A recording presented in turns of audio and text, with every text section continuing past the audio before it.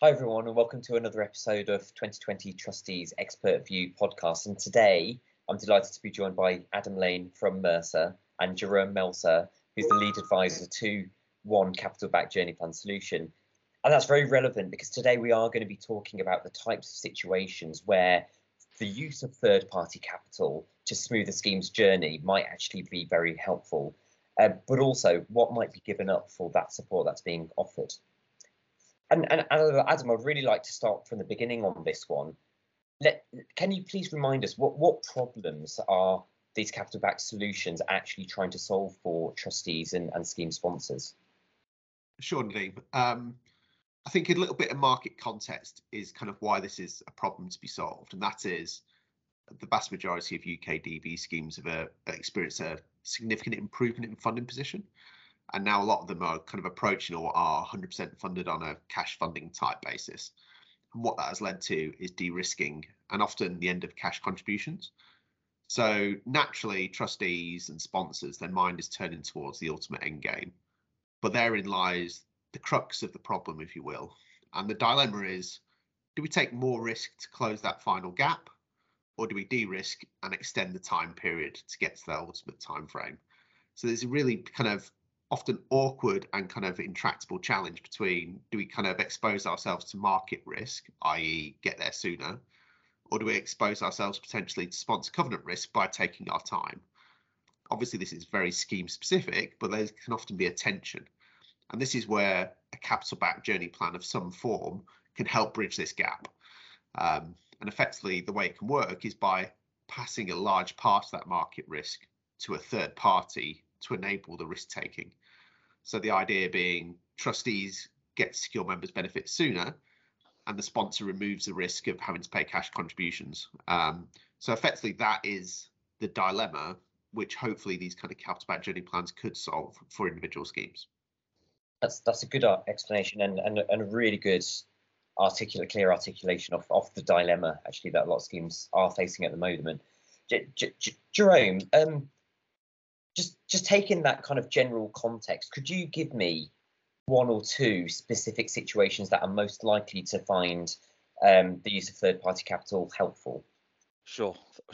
So the typical scenario that we'll be looking at for where a capital back journey plan would work is the classic case of a scheme that's well funded, has an objective of getting to buyout, but is still say 10 to 15% short of that target. And there's a irreconcilable tension between the sponsor and trustee about risk appetite. Trustees want to protect downside, sponsor doesn't want to write the check. And I think it's a scenario that Adam really has explained generally, which is how do you resolve that tension?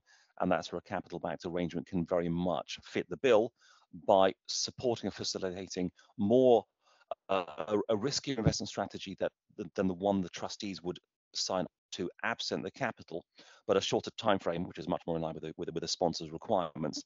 And from the sponsor perspective, what it also brings by way of value is certainty about the cash cost of achieving that outcome. And that could be zero. It could be that from that starting point, there's no need for further sponsor funding, which again could be particularly attractive to the sponsor. But there are other scenarios moving away from that core one of that, bridging to buyout scenario. Another one is, and this is a sort of situation that we've seen come up time and time again in discussions in the market, is using the capital back structure to underpin a recovery plan. So rather than targeting buyout at the end of the journey, it is technical provisions, full funding on technical provisions basis, and the structure operates in the same way, except the target outcome is full funding. And from the company perspective, it gives them a near full and final settlement of their recovery plan. So rather than their previous experiences, which could have been that on a 3-yearly basis, that recovery plan gets reset, maybe even extended or raised. Here we have a structure which gives them a much higher degree of certainty that what they sign up to in the recovery plan is what they're going to have to deliver and no more. A final one just worth touching on is another scenario where many schemes have gone through a series of pensioner buy-ins to de-risk in a phased way. That's a very typical, it's a common strategy in the market at the moment. But then when you move on to the deferreds, for well-known reasons, deferred insurance pricing is much more is certainly less economically viable, and looking at alternatives for de-risking deferreds is something that many trustees maybe struggle to find. So a CBJP style structure can actually be targeted on a tranched basis just to cover that designated subset of the liabilities, i.e. only the deferreds, and therefore a corresponding block of assets are allocated to the CBJP. So it's a partial CBJP, if you wish, but again, another way to help trustees on the de-risking journey. Thanks, Jerome. And I guess so that all makes sense, and those three very clear scenarios, resonate very, very clearly. Just getting a bit technical for a moment, how does third-party capital actually enable those better outcomes in your view? So it's actually striking a better place in terms of the risk-reward trade-off for the scheme. We're trying to unlock a situation where the trustees will feel comfortable with accepting a riskier investment strategy. The external capital helps them to that point by providing first loss protection, which means that in those with a riskier investment strategy, you will have a larger proportion of scenarios where you could have an adverse outcome. We're putting up external capital to absorb or offset those adverse outcomes, which means that the scenarios which then become post-capital, the dangerous ones, are pushed so much further into the weeds that this becomes an acceptable path forward for the trustees. So it's first loss capital which unlocks these alternative investment strategies. Adam, from an advisor perspective, do you have anything to add, or a different view on that trade-off? Not a different view, but I think the question when I've worked with clients on this, and the one I think any trustee should be asking themselves, and any sponsor, is, if I enter into one of these solutions, am I sufficiently better off than the status quo? And that seemingly simple question is actually fairly complex to answer, but I think that is the hurdle by which these kind of capital-backed journey plans need to jump over. And I should say as well, with all of these solutions, they're extremely scheme specific and situation specific. So it isn't as simple as a risk and return trade-off. You have to understand the dilemma between the covenant and the trustee relationship with the sponsor, and how those actors may change over the life of that particular arrangement. And perhaps we can touch on that later. And I guess front and foremost, from a scheme perspective, from a trustee perspective, from a sponsor's perspective, they'll be thinking about what they might lose out of this, and I've heard that a few times when sponsors have been thinking about using third-party capital to help support journey plans. Yeah, I mean, in your view, what might schemes and sponsors actually lose from going into a capital-backed journey plan structure? Yeah, before answering that, I'd say I think it's fair to say you don't get something for nothing in life, and this is definitely the case here. So I think you are losing three things. So I think the first thing you're losing is a degree of upside potential. So you are effectively giving up a degree of that kind of potential upside to a third party who's providing the capital. That is the nature of the economics that's going on here. And just within that first element, you are also giving up the time period to get there. So you're effectively fixing your journey plan time date. So that's now in place. So you can't get there any earlier, which means you're opening yourself up to regret risk, but also opportunity risk. So if there's a new whizzy solution or very attractive buy-in pricing, or who knows, you're effectively giving that up. So you are giving up upside potential. Second, you are very definitely giving up a degree of control with respect to the investment strategy. So for any third party to put in cash into your scheme, they'll want a degree of control, they'll want it locked in, and they want to make sure that's all nailed down before you sign on the line. So that might feel uncomfortable for some trustees and some sponsors. And thirdly, I think it's not so much what you're losing, but you are taking on a new set of risks which are new and different to what you've been exposed to before. Not least the counterparty risk associated with the capital provider, and arguably, depending on the solution, lower levels of diversification within the investment strategy required to generate the returns needed to make these structures work. So I guess to wrap up, there are clearly benefits to this approach, but there are also clearly some kind of very certain things you're also giving up. That's helpful, and I guess you can place a mirror to each one of those losses, and also look at the flip side of that. But Jerome, I guess I'm interested in your view on those three areas, and actually maybe if you could take each one in turn. No, indeed, thank you, Nadeem. I mean, that's a well articulated list of challenges, Adam, and one that we have encountered in various discussions in the market. So a few observations in return, taking those in order. On upside, which I think I'll generalize perhaps, and maybe you might think this is not quite the right generalization, but it's really about optionality. So the ability, a scheme may benefit from market events, and that could be on the asset side, it could be on buyout pricing, it could be on longevity pricing. There are all sorts of ways in which unexpected gains could be there available to be collected in the market, or had they not locked into a CBJP. And I think the observation on that is that, of course, that's the truth. I mean, one can't deny that fact, and we have seen, for example, if you go back 2 years, beginning of the pandemic, pockets of extremely attractive buyout pricing. If a scheme had been locked into a CBJP prior to that, they would not have been able to pick that up and perhaps get a quicker, better deal than otherwise. I think, though, on the other hand, how often do trustees in particular, how often are they set up to take advantage of optionality in the market? There's a lot of discussion at the moment about veering or trending towards having a greater degree of liquid investments in one portfolio, but of course against that is this point about, well, if I had that, I couldn't take up opportunities in the market. So I think therefore that the optionality is there as something that you could lose. Is it something that genuinely trustees would actually be able to take advantage of if and again there's the if around whether it would pop up in the first place. I think, so when we talk to trustees and sponsors about a loss of optionality, we often find the idea of certainty of the outcome, which is really embedded into the idea of a CBJP being actually the relatively more attractive attribute that they want to go for, even if that means giving up something they might actually never have used in the first place. I think control and risks, which are the other two issues, are both manageable to a very large extent through the contracting itself.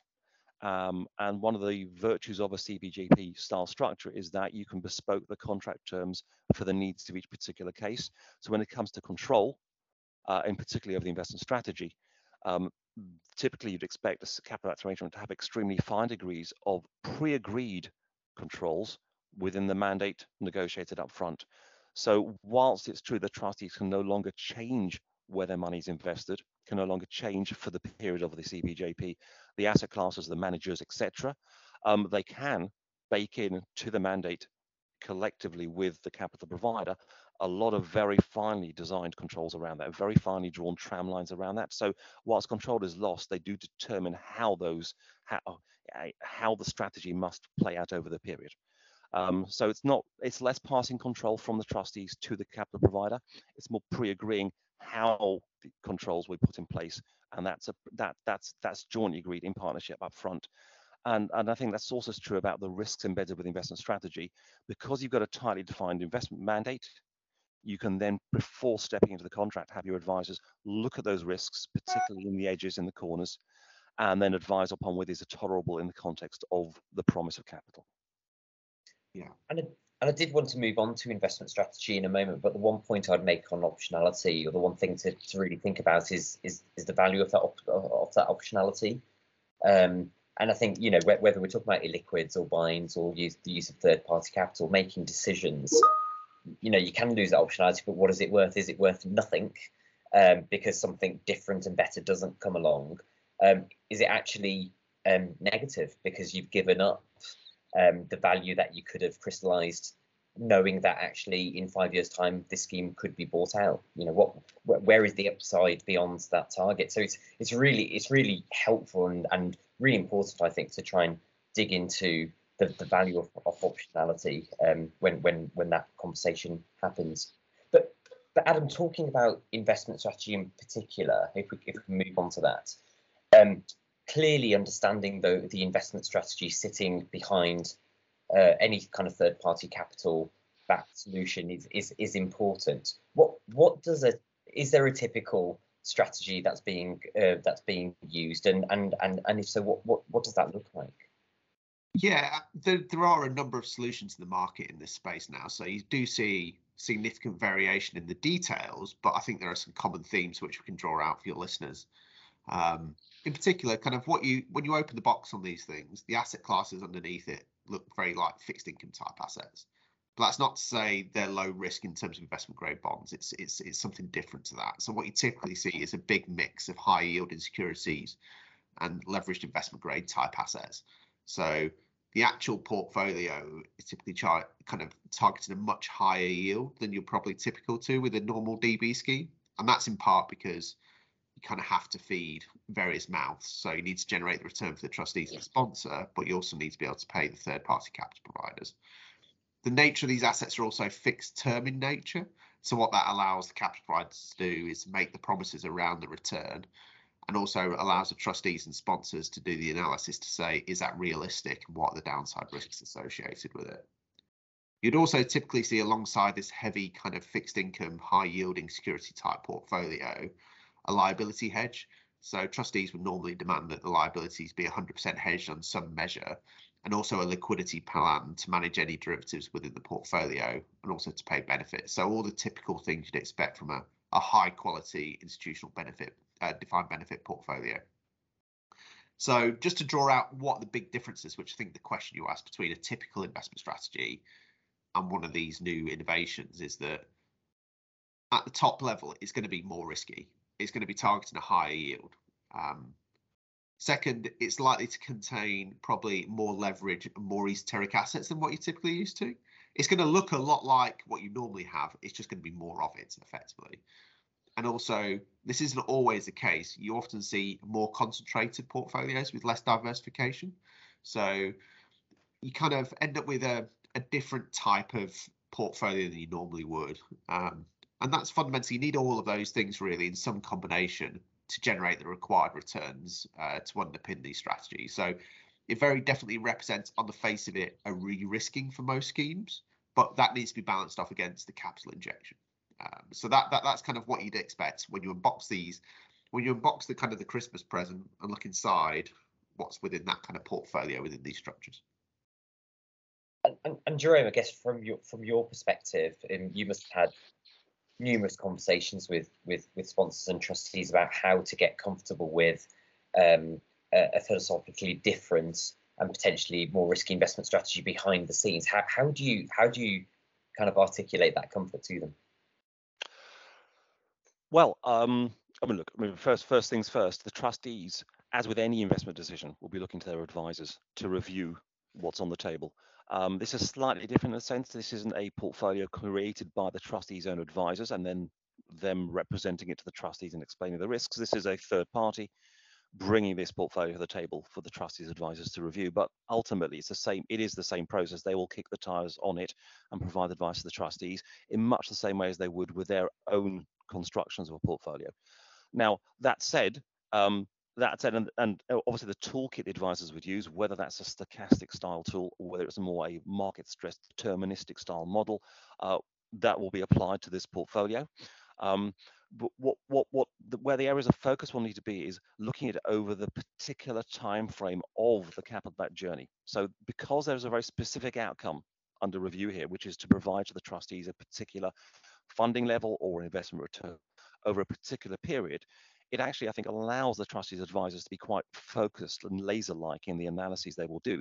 And what they really will want to do is assess how bad would markets need to be over that period for there to be a failure to deliver at the end of that 5 or 6 or 7 or whatever the term of the period of the CBJP is over the term of that period. And that, I think, the focus will be mainly on, first of all, market stresses that compromise the ability to deliver on the outcome, and second, market events, or more like liquidity events, which mean that there isn't sufficient liquidity within the portfolio to deliver back to the trustees what they need during the journey. So there's testing the outcome and testing the journey.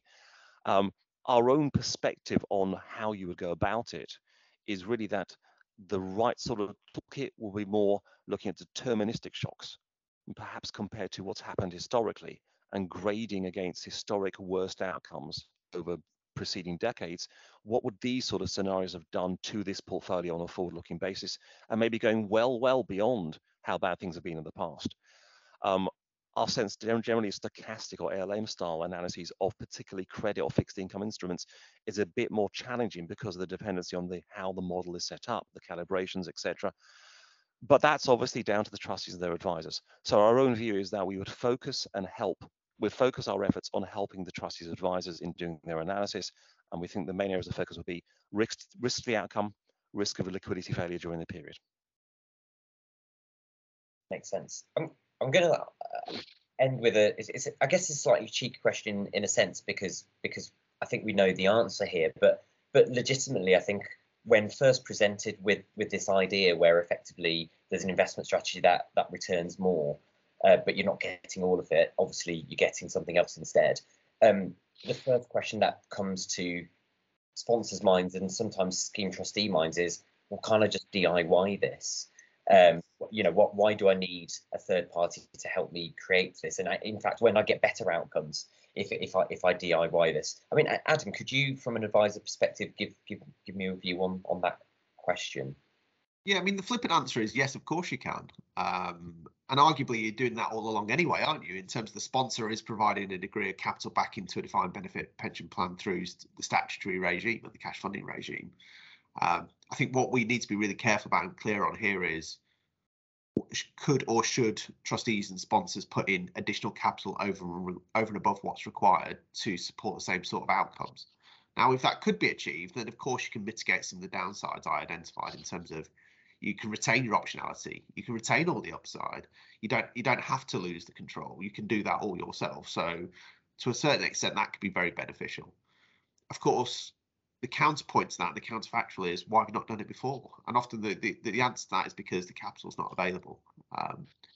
Having said all of that, I just wanted to share with you a couple of Mercer clients kind of exploring this. Obviously, I can't give you any specifics, but give you some kind of archetypes of where individuals are DIYing this. And I do see this as a degree of an emerging trend. First, we're seeing where there's tension between the trustee and sponsors who've reached the point of buying out. Trustees want or feel like they have to buy out, but the company doesn't want them to for various reasons.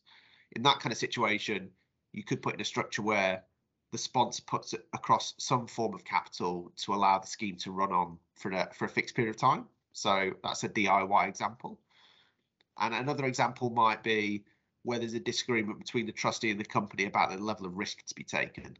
Typically where the trustee wants to take less risk and the company wants to take more risk, either for accounting reasons or for journey planning reasons. And again, I've seen situations where capital has been put up to allow and to kind of close off that potential disagreement. So to wrap that up, yes, of course. And I'd be interested actually in Jerome's perspective on this, kind of the counterpoints to doing it yourself as well.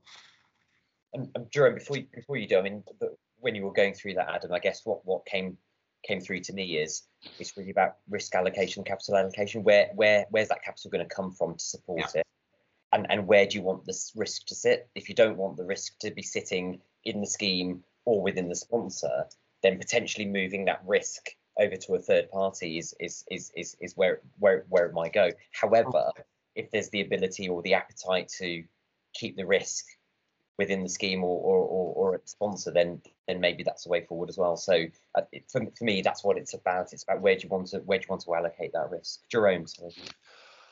Well, really interesting question, some very interesting answers already as well. I mean, it is a question we do get ourselves directly in discussions with sponsors in particular. I think an observation of that is that from a sponsor perspective, it's all about getting a return on capital. That's how, that's almost the duty of a board of directors of a company. Duty to shareholders as well is to get a proper return on capital. Therefore, having additional capital beyond that negotiated with the trustees for the running of the scheme, then being locked up for this purpose, raises that question, creates a tension about is that efficient deployment of capital, or could you be doing better for shareholders putting that capital elsewhere? So even if capital is available, I think it's quite a difficult question to answer, or a hurdle to clear, let's say, before you say, let's lock up capital to achieve a better outcome for the pension scheme. I think where you then get dragged into is, well, is the sponsor therefore looking to get a return on that capital? And then I think you move into a little bit of a murkier space, because then you've got a sponsor who set up a scheme and was running it for the benefit of past and present employees, then using it or a related structure to make money out of. And I think that blurs, maybe not in the healthiest of ways, some lines here, which actually gets taken off the table if you have an external third party coming in purely and simply on a very clear commercial construct to say, here's capital, here are the terms of the capital, here's what we believe are the benefits to you of doing so, and you can take it or leave it. But it feels to me there's a clarity and a simplicity from having that sort of structure being run by an external party, and of course all the technology and the framework and the investment strategy already baked into that. So the IP of that external arrangement comes for free. Great. So those are all the questions that I had for today. And Adam, Jerome, I really appreciate you both joining me for this session. To the listeners, obviously, it'll be really good to see you at the next podcast. And until then, take care and cheers. Bye.